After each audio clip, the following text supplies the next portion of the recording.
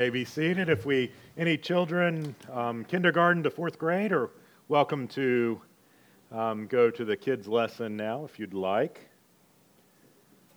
So this morning, we're continuing our way through the book of Mark. We're going to be starting at verse 35 this morning. And hopefully my voice will hold out. My allergies are going crazy. I don't know if any of the rest of you are enjoying the wonder that is allergies at different seasons. But I'm enjoying that now. So, last week, as Peter was preaching, he preached through a long day in Jesus' life. It started out in the synagogue with Jesus teaching like nobody had ever heard, and then suddenly there's this confrontation with this demon-possessed man, which is, of course, followed by the casting out of that demon.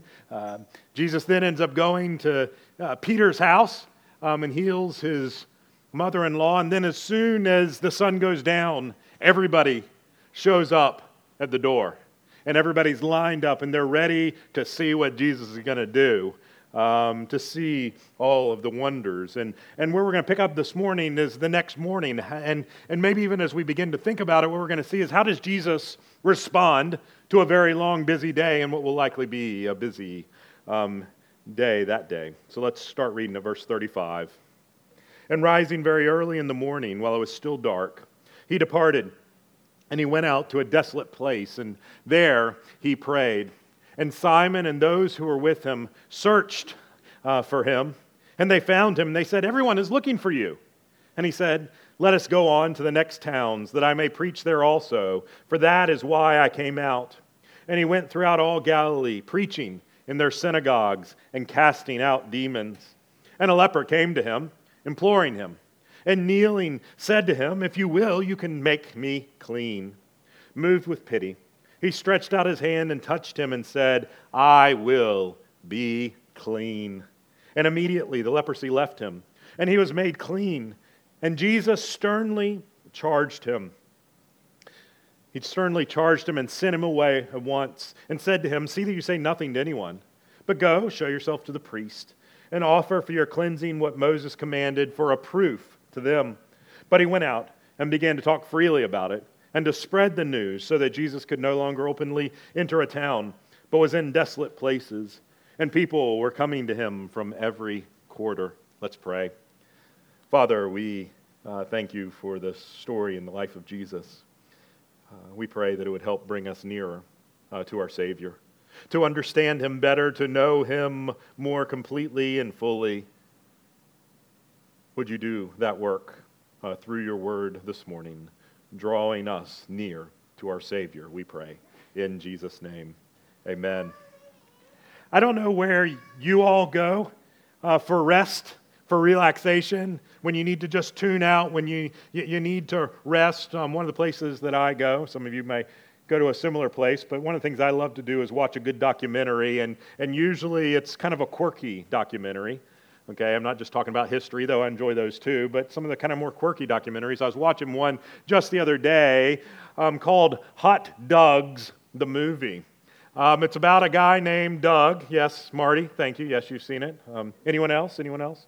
You need to go check it out.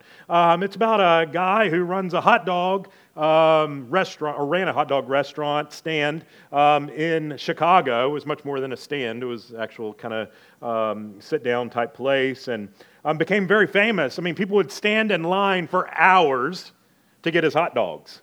Everything from just your normal Chicago hot dog to a Fargois hot dog. You know, it's like, and everything in between, just some of the most incredible things you can imagine. And it was so popular and for so many years. And then finally he just posted on Facebook, he announced that he's going to take a permanent vacation.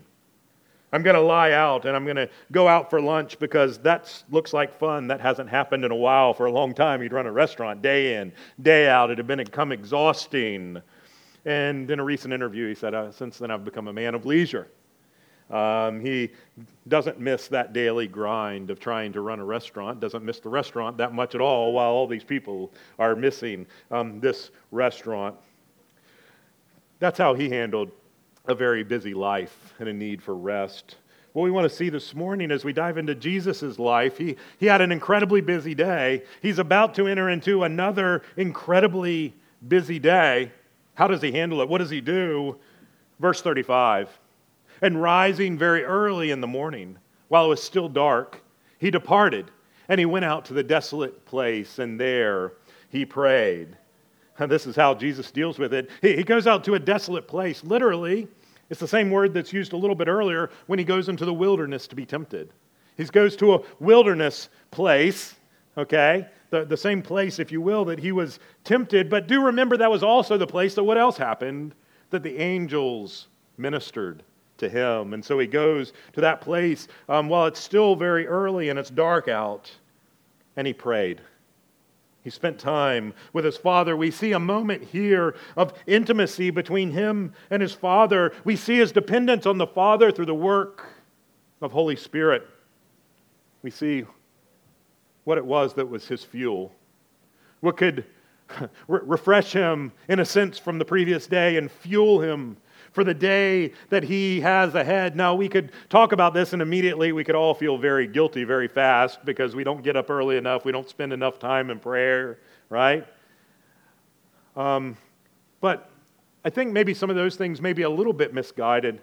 I don't think our problem isn't that we don't get up early enough. I don't think the problem is so much that we don't spend enough minutes in prayer, if you will. I think our problem is that we treat prayer as though prayer is somehow the objective when it's not. I mean, just imagine any relationship you have here on earth. If you have a spouse, you could go at it this way. I mean, imagine your spouse if you're going to start the stopwatch each day and we're going to have 20 minutes to have conversation. Okay? When that's over, we're done. How well would that work for the relationship? How well would that work for true intimacy? If you block it out, you schedule it, and you say, now's time, then we're done. Okay, talk. Go. That's not the way relationships work. And yet sometimes we treat our relationship with God as though it fits into that kind of parameters. You see, when we treat prayer like that, the objective of prayer isn't prayer. It's relationship with a person. Relationship and intimacy with our great God. That's the purpose. Not to be able to check our prayer box off. Now, we could focus there on prayer much more this morning, but I really want us to see the broader picture as well as what's going on in this passage this morning.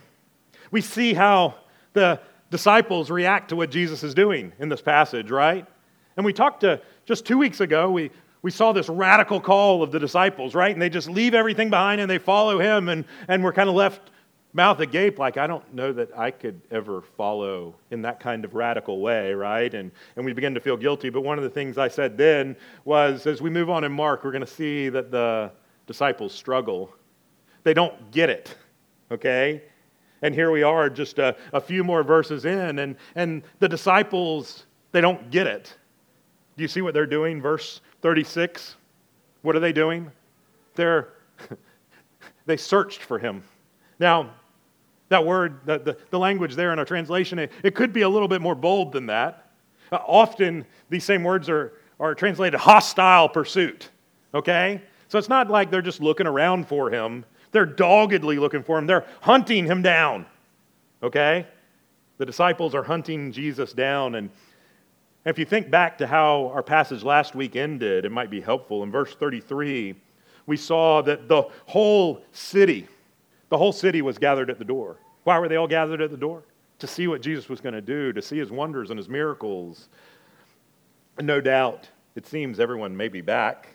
And so this then frames verse 37. What do they say to Jesus when they find him? They say, everyone is looking for you. Here's Jesus is. He's been out spending time with his Father. And the disciples, they don't understand. They don't get it. They don't get what he was doing and why he was doing it. And they're basically saying, what are you doing, Jesus? Why are you doing it? This doesn't make any sense. You know, think of your favorite band, your favorite singer, whatever, and going to a musical concert or something. For illustration purposes, I'll use U2, okay? U2, famous band. Imagine they're playing in one of the big stadiums that they play in. Bono's, of course, the lead singer. Imagine all the other acts. They've come out and they've played, right? And most, all of us may have been to concerts like this before. And everything's primed, everything's pumped, everybody's ready. Everybody's been warmed up and they're ready for the show. They're ready for the main act. They're ready for U2 to come out. And the people back behind the stage, they can't find him. He's nowhere to be found, but it's time to go on. And they search for him. And they look for him, and they find him a couple of blocks down the street at a coffee shop. He's reading a book, drinking a cup of espresso. Okay? That's, in a way, a picture of what's going on here. Okay? They're doggedly, they search out Jesus. They think that he should, we're ready for the show. Okay? We're ready for the festivities of yesterday to continue. Everybody's there. What are you doing, Jesus? Why are you out here in the wilderness? The disciples' response is incredibly misguided, isn't it? Because they don't get it yet. They don't get what Jesus is really there to do. In a sense, they maybe expect that he's there for the fame of the day before, to dazzle the audience, to put on a big show, to do these wondrous healings. Now, don't get me wrong, these are incredible things that Jesus was doing. They're profound. But that has become the focus. The focus is on the works. The focus is on the things. It's not on Jesus. So what does he do? Verse 38, he says, let's go on to the next towns, that I may preach there also, for that is why I came. That is why I came, to preach. And so he goes on throughout all Galilee, preaching in the synagogues, casting out demons, right? And this brings us back to what his objective is. The point of these miracles were to be a sign that point to something bigger and something grander, and people were missing it.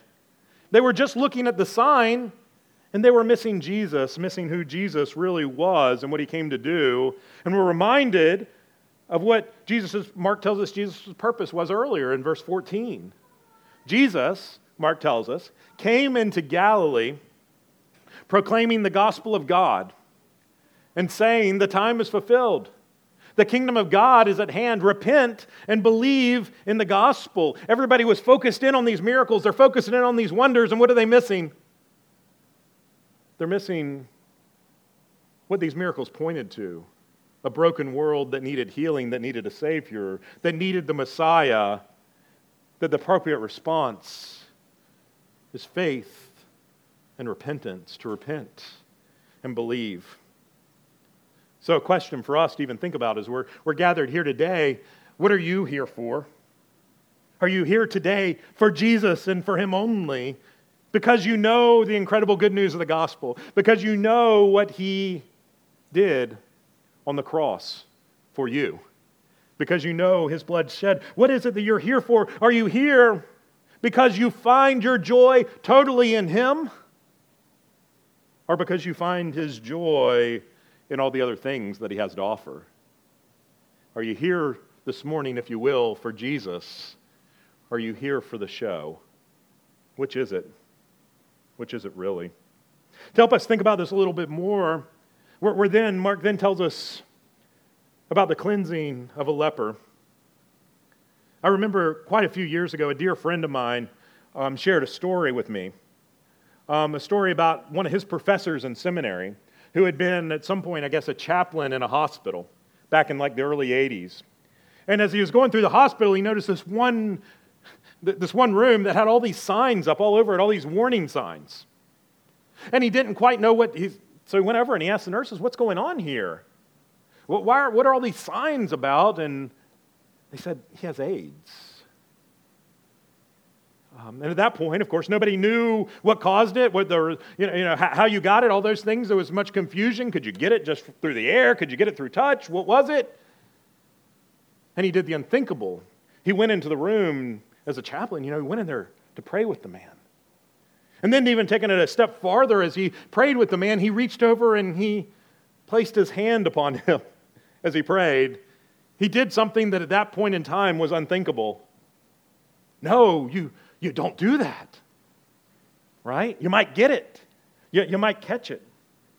Just about 2 months or so ago, there was an article in Christianity Today that was talking a little bit about a little thought experience, thinking about what we're, quite frankly, they're currently going through with COVID-related stuff. And this is what it said.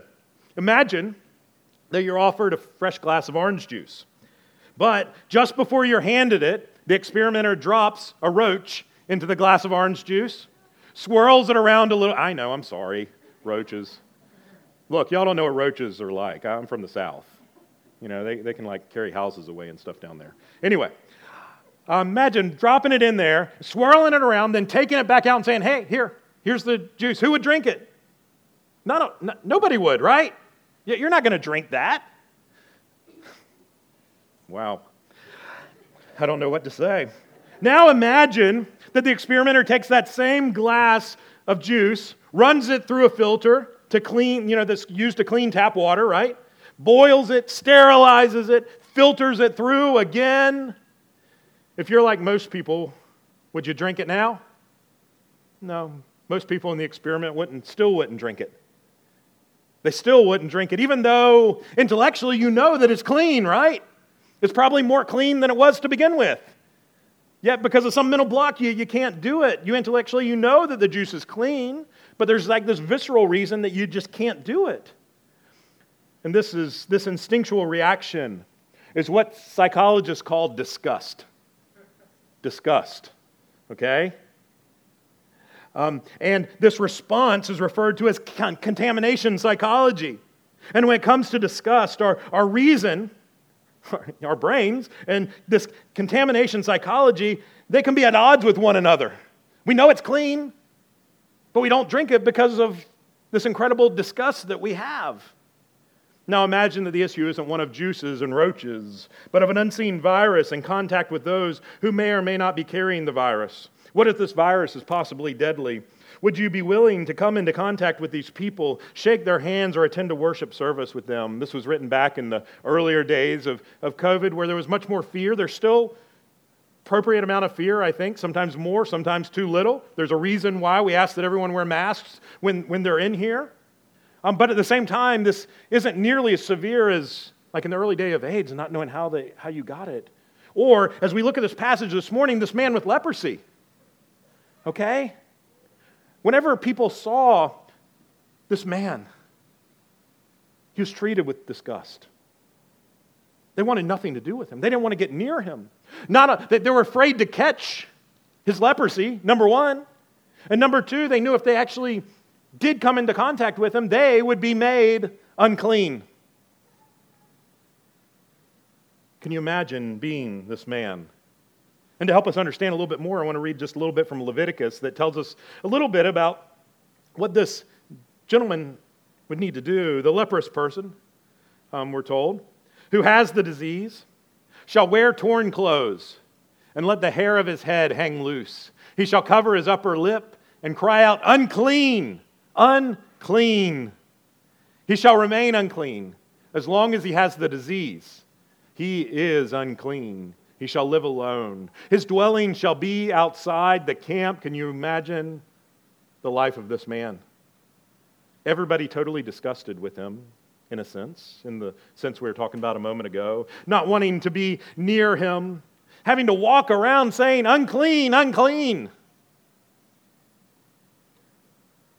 Even an accidental encounter with him could make somebody unclean. He lived the life of an exile, having to live outside the camp, right? Having to live, in a sense, in that desolate place, the wilderness places. No contact with others. No real, meaningful contact with his family, having to live apart from them. People see you coming and they go to the other side of the street, or more precisely, if you had leprosy, you were the person to go to the other side of the street. You're allowed to go to synagogue. You're allowed to go to the synagogue. But you have to be the first one in, the last one out. You got to remain back behind a screen, don't have any sort of interaction with anybody. This was the life of this leprous man.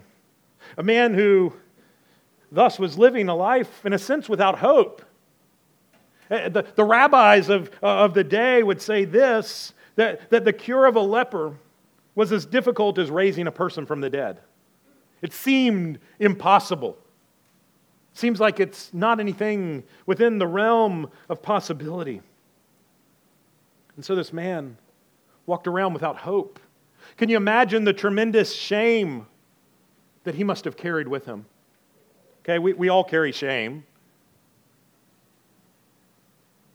But can you imagine the way that it must have been multiplied in this guy who couldn't even have any sort of genuine interaction with other humans?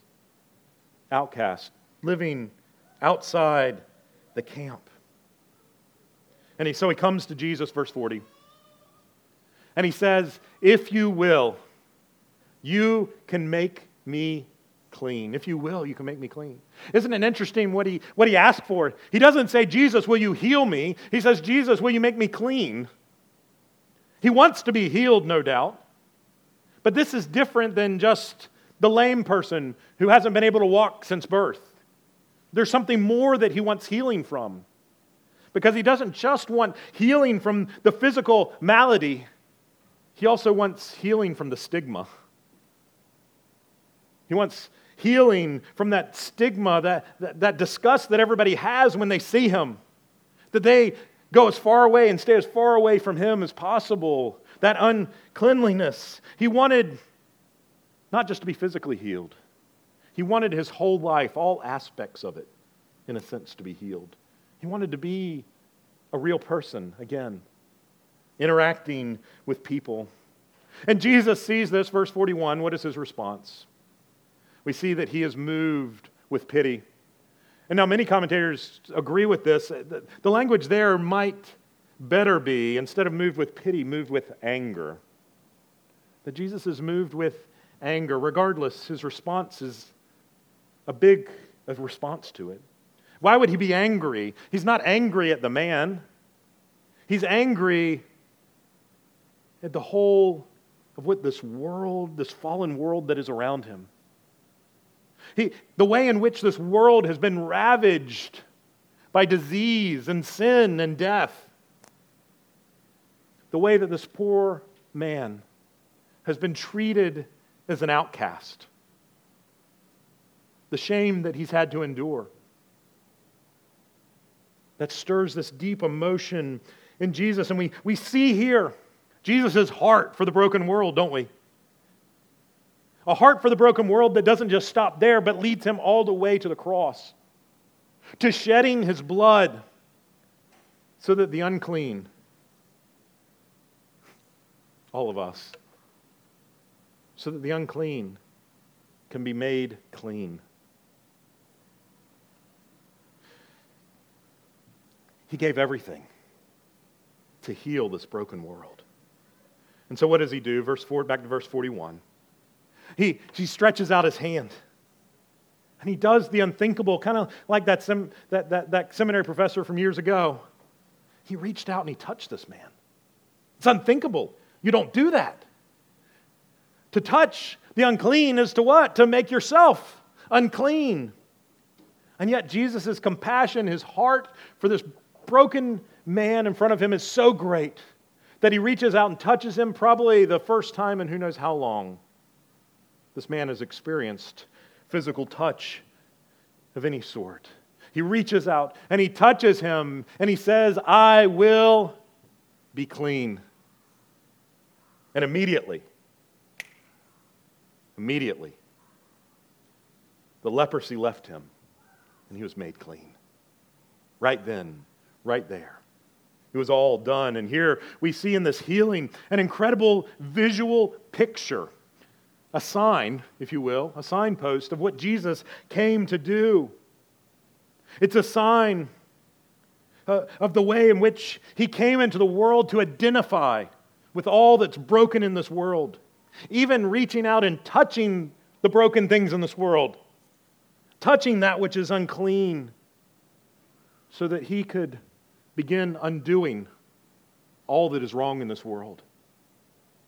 Okay? And he undid, in a sense, the uncleanliness of this man, and he made him clean. Now, this is where we think, okay, it's time to celebrate. It's time to jump up and down at this incredible miracle that's taken place. But our passage kind of takes a strange shift in some ways. Verse 43. Jesus sternly charged him, and he sent him away at once. We see a sense of it there, sternly charged him. It's almost a scolding approach, and he sends him away. He drove him away. What is going on here? Jesus, who had such incredible compassion on him, why is he charging this man so sternly? I think it's probably because he knows what's happening next. He knows exactly what this leper is going to do. Jesus is about to command him to do something. He knows that the leper's not going to listen to what he says.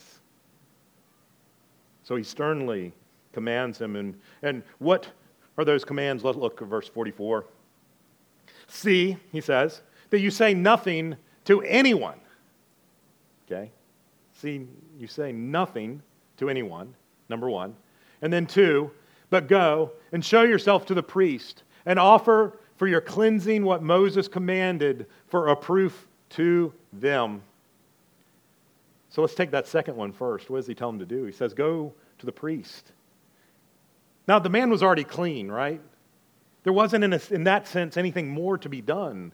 The malady was gone. He'd been declared clean. We already read that in the passage. But there's a sense in which, in order to be reintroduced into society, he needed to be certified unclean, or certified clean. Okay? There was a process prescribed for that in the law. And so Jesus, coming not to do away with the law, but to fulfill it, he tells the man to go. Go let them certify you as unclean so that you can be reintroduced to society. So that you can go back home, be with your family and your friends. Enjoy relationship with one another. But then there was the first thing that he also commanded him to do. See that you say nothing to anyone. Why this command? It seems strange. I think we see the reason in the response, into what happens. If you look at the end of verse 45, we see the reason why Jesus told him this. Because what happens, Jesus could no longer openly enter a town, but was out in the desolate places, out in the wilderness places, and people were coming to him from every quarter. Okay? He knew that it would attract people to the show. He knew that if this man went and he shouted it from the rooftops, which he did, everybody was going to come out to see the wonders, to see the miracles, and they were going to miss Jesus. Do you go to Jesus for the wonders and miss him? I think back to our discussion earlier about prayer. How often in prayer are you focused on him and relationship with him? And how often do you, for instance, in prayer, go to him for the show? Do you know what I mean? You're going to him with your list. The wonders that you want him to accomplish. It's not bad. In fact, we're commanded to bring those intercessions before him. But do we do that in such a way that sometimes misses Jesus? That misses relationship, that misses intimacy with him? So what happens in our passage? What is the man going to do? In a sense, we've already said what he's going to do, but let's read it, verse 45. The man's been commanded, don't share it with anybody. What does he do? He went out and began to freely talk about it freely and to spread the news. Okay? Literally, he begins to preach and spread the word, but it's the wrong word. Okay? And Jesus knew that this would be the case. He's preaching news, but not the good news, not the gospel. You see, the news that he had to bring out was, hey, I've been healed, this incredible thing, this miracle worker is among us. But it was missing the good news that that miracle stood for. That the King has come, that the Messiah has come, the promised one has come. So repent and believe and trust in Him and what He has come to do, that He has come to make everything that's wrong in this world right again. And that was missed as the man went out. Now, as we look at this guy, some of you might say, well, we shouldn't be too hard on this guy, right? I mean, he's been a leper, who knows how long? How long it's been since he's been able to have genuine relationship with other people? And he's just been healed, he's been made cleansed. This incredible miracle has happened. So shouldn't we give him a break? I mean, and he's trying to spread the news about Jesus, right? Shouldn't we give him a break? No, I don't think so. Not at all. Jesus had commanded him to do something. Jesus told him to do something. And the very thing, after cleansing him, after healing him, the very thing that Jesus told him not to do is the thing that he immediately goes and does. He's a disobedient man. He's being selfish, refusing to listen to and obey Jesus, the one who had just healed him. You see, he thought he had Jesus figured out. Just like the disciples did when they went to go get Jesus. What are you doing, Jesus? They didn't comprehend who it really is that's before them and what this Jesus really came to do. And how he was coming not just to undo these physical maladies, but that those things were a symbolism of something much greater, of his path to the cross, to make those of us, to make us, who in our sins are unclean. The wages of sin is death. That's the wages of our uncleanliness. And Jesus comes in through his blood on the cross and he makes us clean. And Jesus was trying to point him to the real reason that he had come. That's why he wanted to continue preaching the gospel.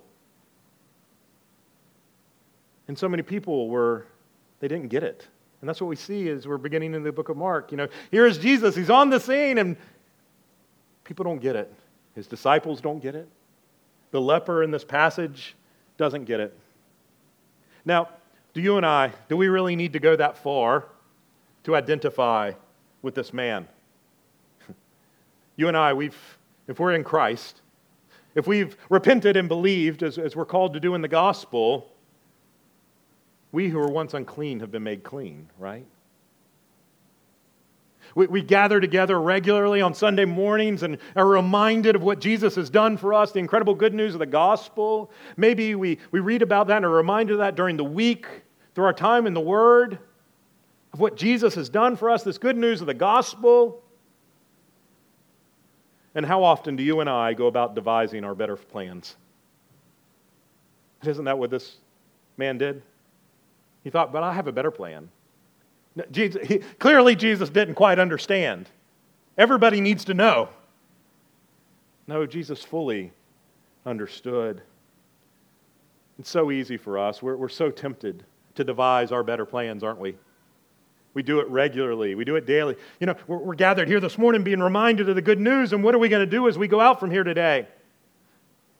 How long are we going to make it before we devise our better plans? Jesus has called us, and he said, I've called you, I've made you clean. Now I want you to love the Lord your God with all your heart, soul, mind, and strength, and love your neighbor as yourself. At what point today are we going to choose even that we're going to choose that we have a better plan? Choose that we know better and live our life in a different way. And it seems like so often our life is on repeat, isn't it? And we go through that cycle. And we repent and believe again as we are drawn back by the good news and the reminder of what we're reminded of this morning. And I hope that as we've looked at this leper, I hope you've also seen or noticed the incredible exchange that takes place here, right? See, whenever Jesus reaches out, when he touches this man, what do you expect to happen? What always happened? What happened every single time up until that moment in history? Whenever somebody who was clean touched somebody who was unclean, what happened? They were made unclean. That's how it worked. But in this moment, the incredible happens. Instead of Jesus being made unclean, he makes the unclean man clean. It's incredible. It's astounding. Never before. And it takes place right here with Jesus. And you and I, we get that benefit too, right? Through Jesus, through what he's accomplished, through the cross, we have been made, as we've said, clean. We who are unclean have been made clean. And the Holy One, the clean One, has made that which is unclean clean. He's made sinners righteous. It's incredible. It's astounding. But the exchange that takes place with the leper, it doesn't end there either. Did you notice where Jesus ends up as a result of this? Be reminded back to the passage that we quoted from Leviticus from earlier. Where was this man? Where did this man have to live? He had to live outside the camp. He had to live, if you will, out in the wilderness places. He couldn't come into town like anyone else. He couldn't live there. He had to live outside. He had to live in the wilderness places. And what do we see as our passage concludes? Where is Jesus forced to go? But he, into verse 45, but was out in desolate places. Out in the wilderness places. Okay? Jesus was forced to retreat to the wilderness, not just to pray, but to do his ministry. And you know the wonders of that picture? Where was the leper now? The leper was back in the city. They exchanged places. It's incredible when you begin to think of it. That Jesus then has to go on and do his ministry out in the wilderness places.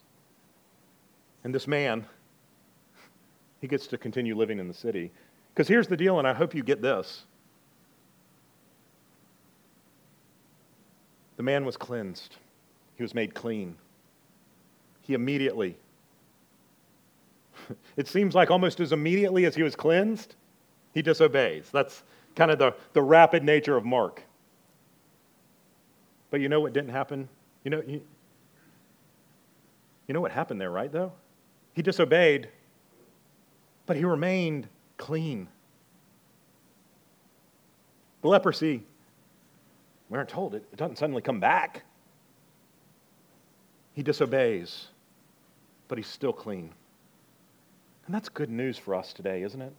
As we think about how, in some ways, we follow a similar pattern. We're reminded of the good news. We're reminded of what Jesus has done for us, how he has made us clean, and then we go out and say, yeah, but I got a better way.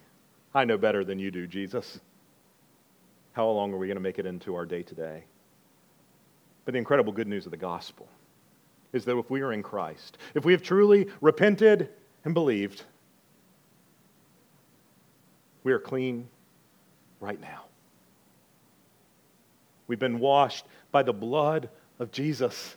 He has made us clean. Did you catch our call to worship this morning? So Jesus also suffered outside the gate in order to sanctify the people through his blood. The wonder of what Jesus has done. And you and I, this afternoon, in an hour and 5 minutes, however long it takes us, will still be clean. That's the wonder of the gospel. And that shouldn't be something that then gives us license to sin. Oh, well, I'm still clean, so I can do whatever I want. No. It should drive us back to the cross, drive us back to what Jesus has done. It should be, and hopefully this morning is, but a bit more of encouragement that draws us closer to Jesus, that helps us to look maybe even just a little bit more like him as the scales of our sin fall off just a little bit more, and we look just a little bit more like our Savior, as we are reminded yet again of how he has made us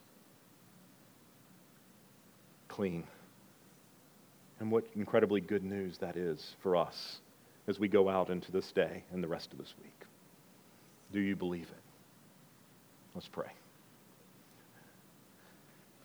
Father, we thank you for the reminder of the way you have cleansed us.